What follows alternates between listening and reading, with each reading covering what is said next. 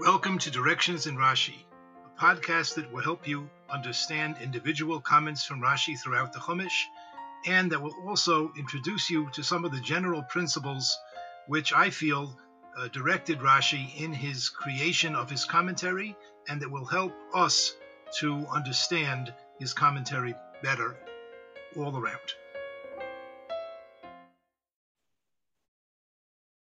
Welcome. One of the most important and most easily noticeable features or principles of Rashi's commentary on the Torah is that he usually does not ask explicit questions. Generally speaking, Rashi tells us how to understand the pasuk without explicitly raising any questions. Of course, we know this. We can find this out through our own investigation, and we certainly see it from the great super commentaries on Rashi, that Rashi really only made comments where he had certain questions about the text. But in most places, he expects you to find that question, and he simply tells you the answer. He tells you how to explain the pasuk so that those questions are not a problem. When, on occasion, Rashi explicitly raises questions, that should raise our eyebrows. That is a sign of one of several possibilities. Very often it's a sign that Rashi's question, his explicit question, is not really on the pasuk itself. If the question would be on the pasuk itself, Rashi would not write it out explicitly. He would expect us to find it ourselves. Rather, one of the reasons that Rashi sometimes writes a question explicitly is because his question is really on something that he himself has said. And that, in my humble opinion, he did not expect us to know the question on our own, so he writes it for us.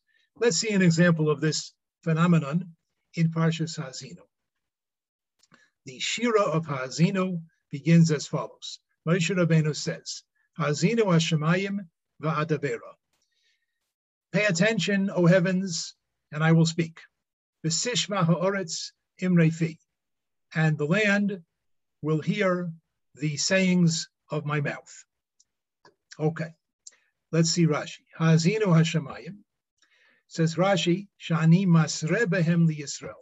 Listen, O heavens, because I am warning them, I am warning through them Yisrael. I am giving a warning to Yisrael, and my warning is being conveyed or is being presented in front of the Shemayim. V'tiyu edim b'davar, and you, Shemayim, should be the witnesses to this matter, that I am warning the Jews.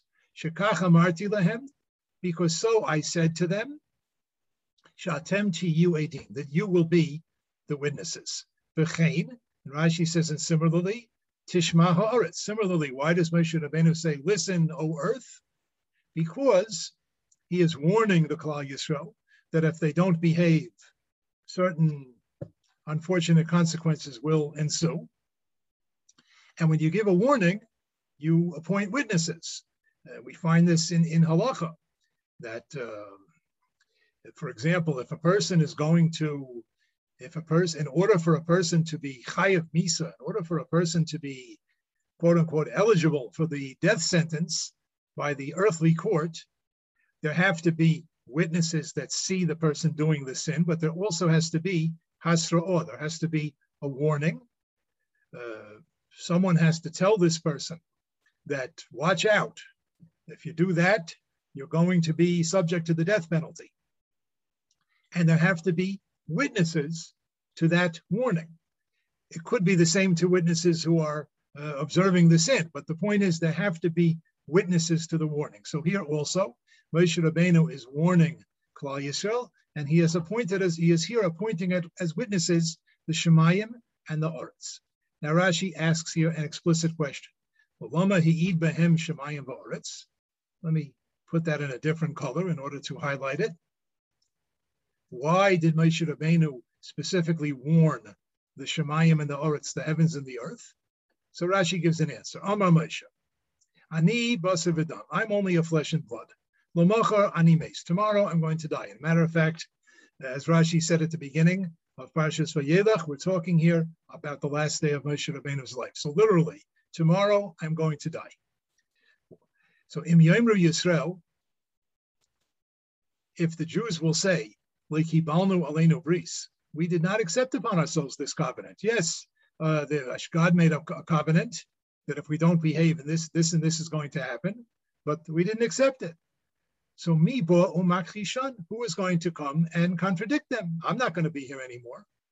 Lefichach, therefore, he'id behem edem shem kayamim lo'olam. Therefore, Moshe Rabbeinu made as witnesses upon them such witnesses that are kayam lo'olam, that are going to be around forever, the Shemayim and the Aretz. V'od, and also, Shem Yizku, if the Bnei Yisrael will be zeicha, if they will merit, if they will behave properly, if they will live up to the conditions of the bris, Yavoyu ha'edim halalu v'yitnu scharam. So then these witnesses will come and they will give their reward. And Rashi here quotes some psukim, Hagefen titain piryah, the vines, the vineyards, the vineyard will give its fruit, the Aretz titain yevulah, and the earth will give its produce, Vashamayim yitnu talam, and the heavens will give their due. Ve'em yischayvu, if they will be chayav, if they will be found guilty of not living up to the covenant, so yad ha'edim tiya bum tchila. So then the hand of the witnesses will be upon them first. The witnesses themselves will begin the punishment. As it says in other psukim, Yatsaras Hashemayim, it says if you don't behave, Hashem will close off the heavens from giving their rain, the Adamolo Sitin Es Yivula, and the ground will not give forth its produce. Vashamayim Yitnu Talam, and these few words here seem to be out of place. Okay. In some manuscripts, it says here they are not there. So let's not worry about these few words. And then afterwards, later,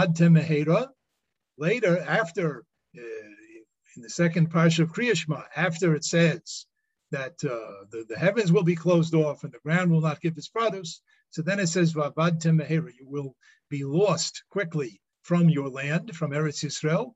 Rashi says, al yedei ha'umayis, that will be done by the nations. But the beginning of the punishment will be through the Shemayim and the Aretz.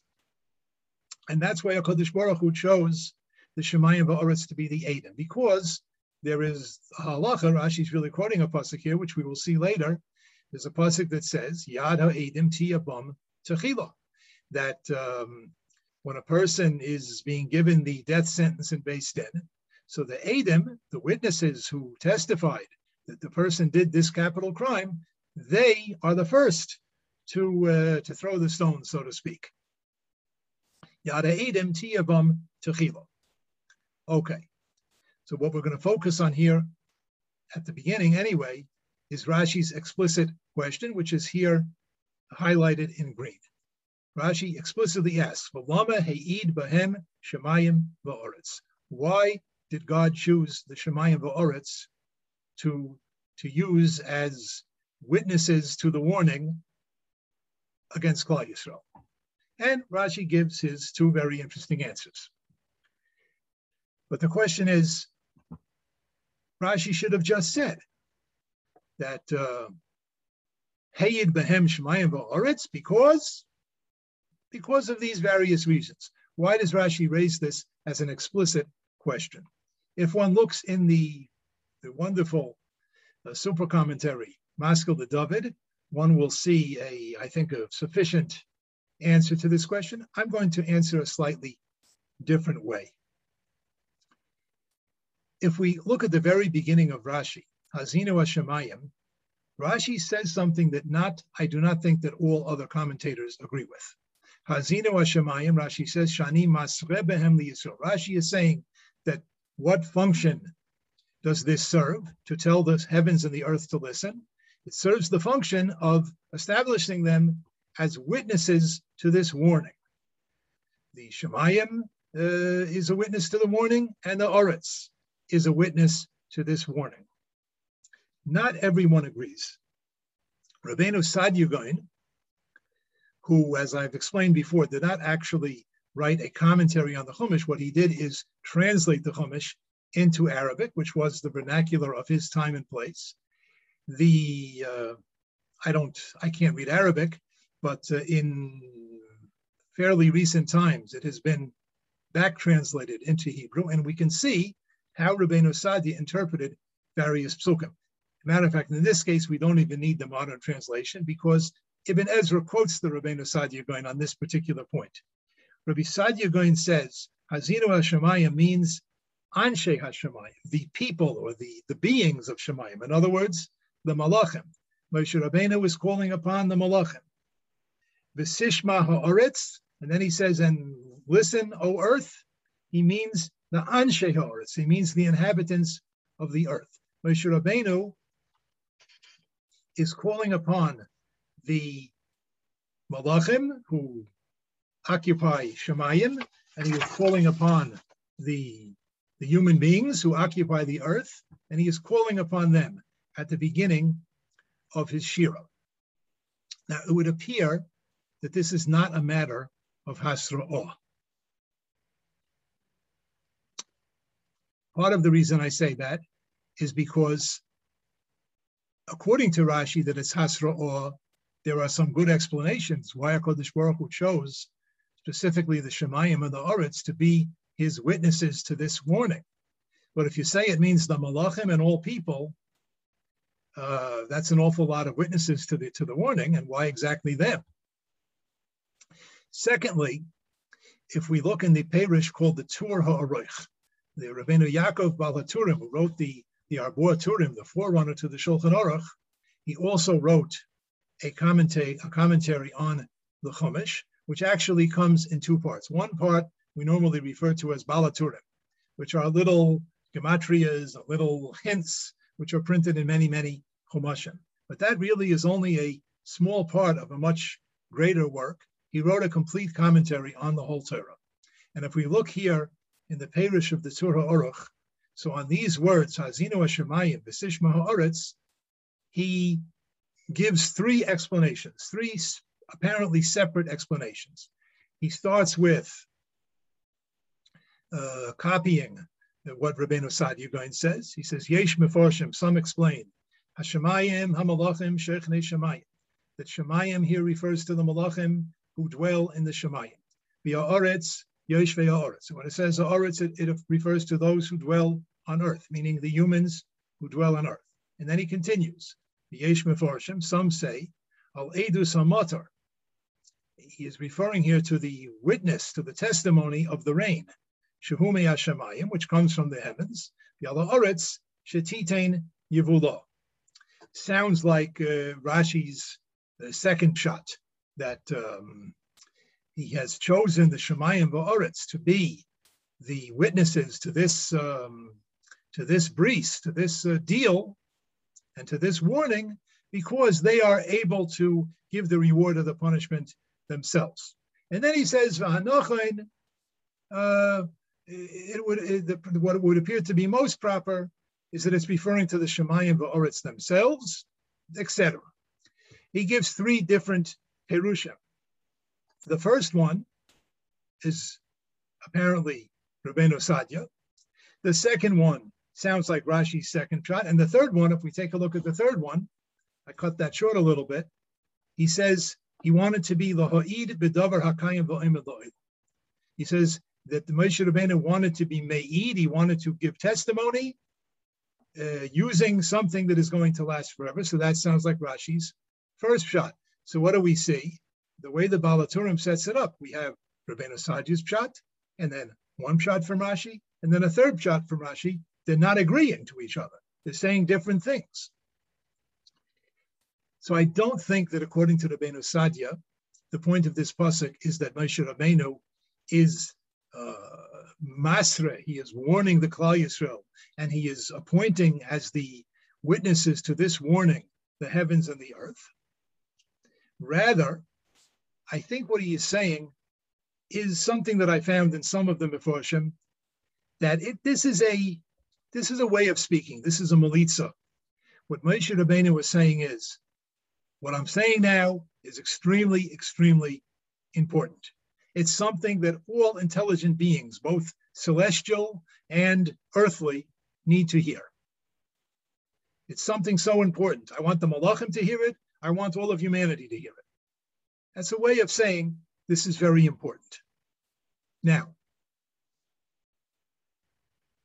Rashi, at the very beginning of his comment here, disagrees. Rashi establishes that no, the reason Moshe Rabbeinu is talking to the heavens and to the earth is because he is appointing them to be his witnesses, appointing them to be witnesses to his hasra, to his warning. I believe that on that, now Rashi asks on himself. In other words, I just said a chiddush. I just took a stance which others could disagree with, which perhaps he maybe even knew that others had disagreed with.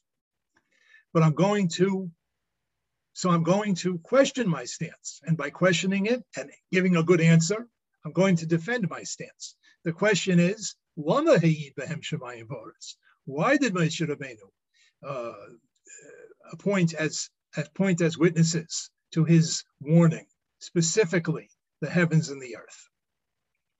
And this is something that Rashi very often does. If you'll pay attention, very, very often, where it looks like Rashi is asking an explicit question on the pasuk, no, what's really happening is, if you look at the first few words in Rashi, he is taking a certain stance, which others could disagree with, and with which Rashi knew that the pasuk could be explained in such a way. But Rashi took his stance, and then in order to strengthen it, he himself asks a question on himself, asks a question on his own explanation, on his own chiddush, on his own novel interpretation, in order to strengthen it by giving a good answer. And here he gives a very good answer. He gives two answers why Moshe Rabbeinu chose the Shemayim and the Aretz.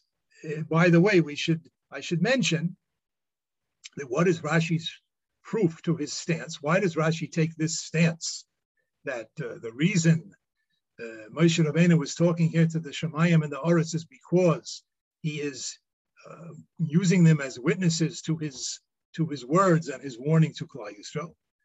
The proof to Rashi, I think, is very good, because if you look at the end of last week's Parsha, Parshas Vayelech, in chapter 31, Pasuk Chav Ches, it says, Hakilu elai eskol ziknei shiftechem v'shoitrechem, gather to me all of the elders of your tribes and all of your shoitrim, all of your police force, v'adabra ba'ozneihem, and I will speak in their ears, es advarim ha'eleh, these words, meaning the shira that he's about to say, v'ya'idabam es hashemayim v'es haaretz, and I will testify against them the heavens and the earth. So Rashi saw already at the end of last week's parsha that Moshe Rabbeinu is going to use the Shemayim v'Aretz as witnesses to what he is going to say in the shira.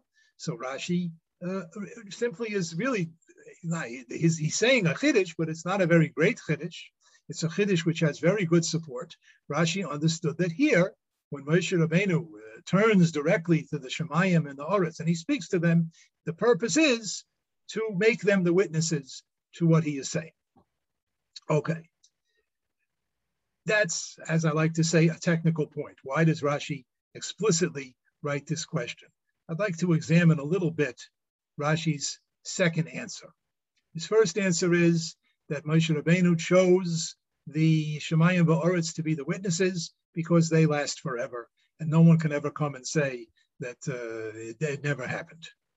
And then Rashi says, the second answer, v'od, let's read it one more, at least part of it one more time, Shem Yizku, because if the Klal Yisrael will be Zeicha, if they will merit, and if they will do the right thing, Yavoyo ha'edim halola v'yidnu scharam, so that these witnesses, the Shemayim v'Aretz, they will come and they will give their reward, the crops will grow properly, and the heavens will give their dew and their rain and so forth.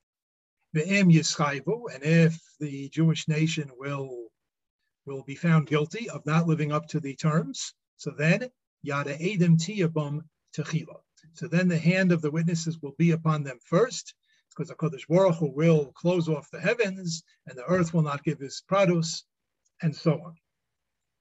The question I'd like to raise is, so what exactly is Rashi saying here? Why is it so important that the witnesses themselves should deliver the punishment? What would be lacking? What would be so bad if, let's say, Kadosh Baruch Hu appointed the Shemayim V'Oretz to be the witnesses to this covenant, but the punishment would come by plague, by by spontaneous combustion of people's homes and bodies, God forbid. What would be missing if the punishment and the reward would come from some other source other than the Shemayim V'Oretz? What would be if HaKadosh Baruch Hu would have appointed just the Oretz as the witness? But then the punishment would come from the Shemayim, who were not witnesses. Why exactly does it have to be that the witnesses to the bris, they are the ones who are going to give the punishment? I mean, is this just poetic justice? I think Rashi really hints at the answer himself, in part, because Rashi quotes a pasuk. He doesn't just say this as a svara, as a piece of independent rationale. He quotes a verse in the Torah. Yada Edom Tia Bum, or Tia, really the pasuk says Yada Edom Tia Bo Berishona. Here's the pasuk. In Parshas Shoftim, it's talking about someone who has done the sin of Avodah Zarah, of idolatry, and he has been witnessed. And there are various conditions in order for this testimony to be fully acceptable. But the pasuk says, Yada Edom Tia Bo Berishona Lahamisai. The hand of the witnesses shall be upon this person first to kill him. The Edom, the witnesses, they have to first attempt to kill him, according to the rules of how Beis Din puts a person to death. V'yad kol ha'am ba'achreino. And then, if that doesn't work, then the hand of all the nations at the end. If, let's say, they're giving him skila, so the first part of skila is he's pushed off a platform. If that, and then they drop a big rock on top of him. If that doesn't work at the hands of the Edom, so then the other people come and they finish it off. Uviyarta haromi kirbecha, and you will remove the evil from your midst. So this is a mitzvah in the Torah. This is a halacha. Now, what's the reason for this halacha? So there's a Sfas Emes actually in this week's parsha in Ha'azinu who explains a tam for this mitzvah of Yada Edom Tiyavai Barishayna. I'll read a few words. The Sfas Emes says, Upashet hatam Yada Edom Barishayna. It's simple that the reason for this mitzvah of Yada Edom Barishayna is as follows. Shekain Sarach Liyos, because this is how it needs to be, Shelo Yuchal Odom Lirois Dvaraveva. That a person should not be able to see a sin.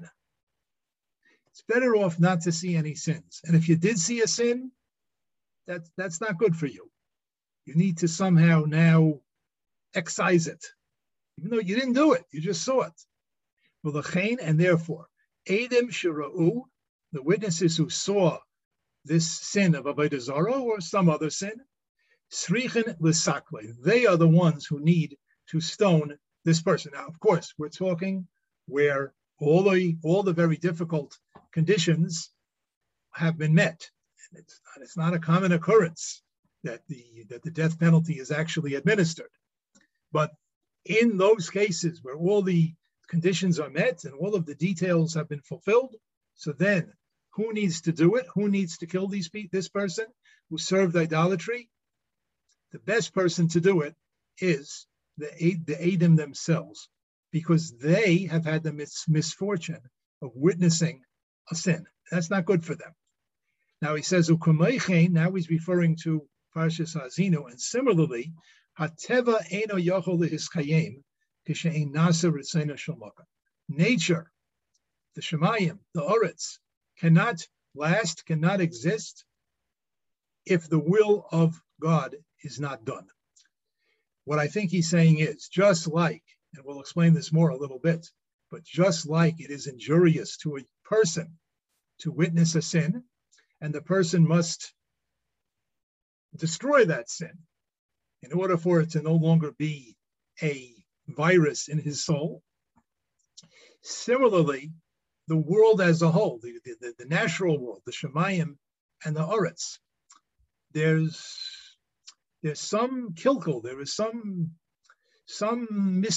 dysfunction that is caused to the world when there are sins in the world. And if it gets to a certain point, it's the Shemayim and the Oretz who have to punish the sinner in order to biyarta haromi kabecha, to remove the evil. I think we can understand this in part based on a very well-known Rashi in Parshas Nosai. In Parshas Nosai, Rashi points out there is a juxtaposition between two very interesting mitzvahs. The first one is the mitzvah of Saita, of an unfaithful wife. We're not going to go through the details now, but it talks about a procedure for clarifying that a wife truly was unfaithful to her husband, where he did not have complete evidence. He had some indications, some reason to believe that she was unfaithful to him, but it was not proven by witnesses. So there is a procedure in the Torah to clarify, and there is a most dramatic and terrible punishment, a supernatural punishment that will occur to the woman. If all of the proper conditions have been met. That's parsha number 1. And then the Torah immediately goes into the parsha of Nazir, of the Nazirite, who was a holy person who has made a vow not to drink wine and not to come in contact with dead bodies, and to allow his hair to grow, not to be too concerned about his appearance or her appearance. And so Rashi seemed to be bothered. This is how many of the commentators explain it. He seemed to be bothered about the juxtaposition. On the one hand, you have the Saita, she blows up, she's destroyed for her sin in a very dramatic fashion. And the next thing is you're talking about this very holy person, the Nazir. So Rashi says, Lama nismecha parshas Nazir, the parshas Saita. Why is the chapter of Nazir juxtaposed to the chapter about the Saita? Shekol haroya Saita b'kilkula, whoever sees a Saita, whoever sees this unfaithful wife, b'kilkula, in her denigration, in her terrible punishment, and there are certain parts of the procedure which show a certain disrespect to her. So whoever sees that, yazir atzmai min hayayin. Such a person should vow not to drink wine for at least a period of time. Shehu mevi leidei niyov, because wine brings to immorality.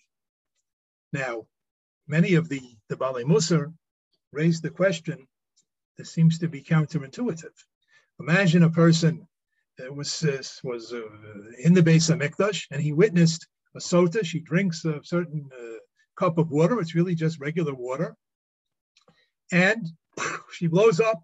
And that's the proof that she has been unfaithful, and she dies a horrific death. It's miraculous. We would say such a person would presumably learn a lesson that the crime doesn't pay. It doesn't pay to engage in immorality. And yet we tell that person, you watch the Saita in her destruction, in her ultimate disgrace. You, Dafka, you have to abstain from wine. A good idea for you is to not drink wine for a while. Train yourself not to get involved in too much drinking, because drinking brings to immorality. Seems like just the opposite. But what the Balei Musar explain is that seeing the reality of a Saita, even in her destruction and in her disgrace, but it makes the sin real. Up until now, this person may have heard of immorality. He knows there's a possibility. He has a Yetzer Hara like everybody else for immorality. But to actually know that people do it, how does he know? He knows what people are doing in private. He doesn't really know. It's all in the theoretical. But now he knows. Now he's seen it. And that is not good for him. That's dangerous. That's not good for your soul. And therefore, that person has to take special measures to keep himself extra far away from anything that might cause immorality. And similarly, it could be that that's a little bit what the Sfas Emes is saying. The Shemayim v'Oretz have been appointed by HaKadosh Baruch Hu to be witnesses to the covenant that he is making with us. If they witness that we have sinned, that's not good for the Shemayim v'Oretz. As the Sfas Emes says, Hateva eino yochol lehiskayim kishe'ein naser ritzena shel makom. The Teva, nature, cannot last, cannot exist when the will of God is not done there. It's injurious to nature. Nature is degraded when people sin. That would indicate that nature today is somewhat degraded, maybe very much degraded from where it should really be. There are those who say that it must be that certain forms of immorality are just natural amongst human beings, because you see the animals do it too. Of course, after having said what we just said, it's maybe just the opposite. If the human beings would behave the way human beings are supposed to behave, then the animal world, the nature, would behave the way it's supposed to behave. The reason the animals are engaging in certain forms of immorality is because the people are doing it. Anyway, that could be perhaps why the Shemayim and the Oretz, they have to be the ones who are the witnesses to this bris, and they therefore have to be the ones who are going to administer the punishment if Chas v'Sholom it is necessary. And perhaps that's how we can understand this pasuk. We can understand the end of this pasuk, both in terms of human witnesses and in terms of the Shemayim v'Oretz. Yada edim tiya boiva rishona lahamisai. The hand of the witnesses shall be first upon the guilty party to kill him. V'yad kol ha'am be'achrayna, and then the hands of everyone else if necessary. Uviyarta haromi kirbecha means you will excise the evil from within yourself. The simple meaning is you shall excise this evil person from the nation, from the world. But I think perhaps it also means you shall excise the evil influence that you have suffered. By witnessing the sin, you shall excise it by you, the witnesses, being the first to deliver the punishment. That applies both to human witnesses, and it applies here also, according to Rashi, I think, it applies to the witness that was performed, the service that was performed by the Shemayim and the Oretz.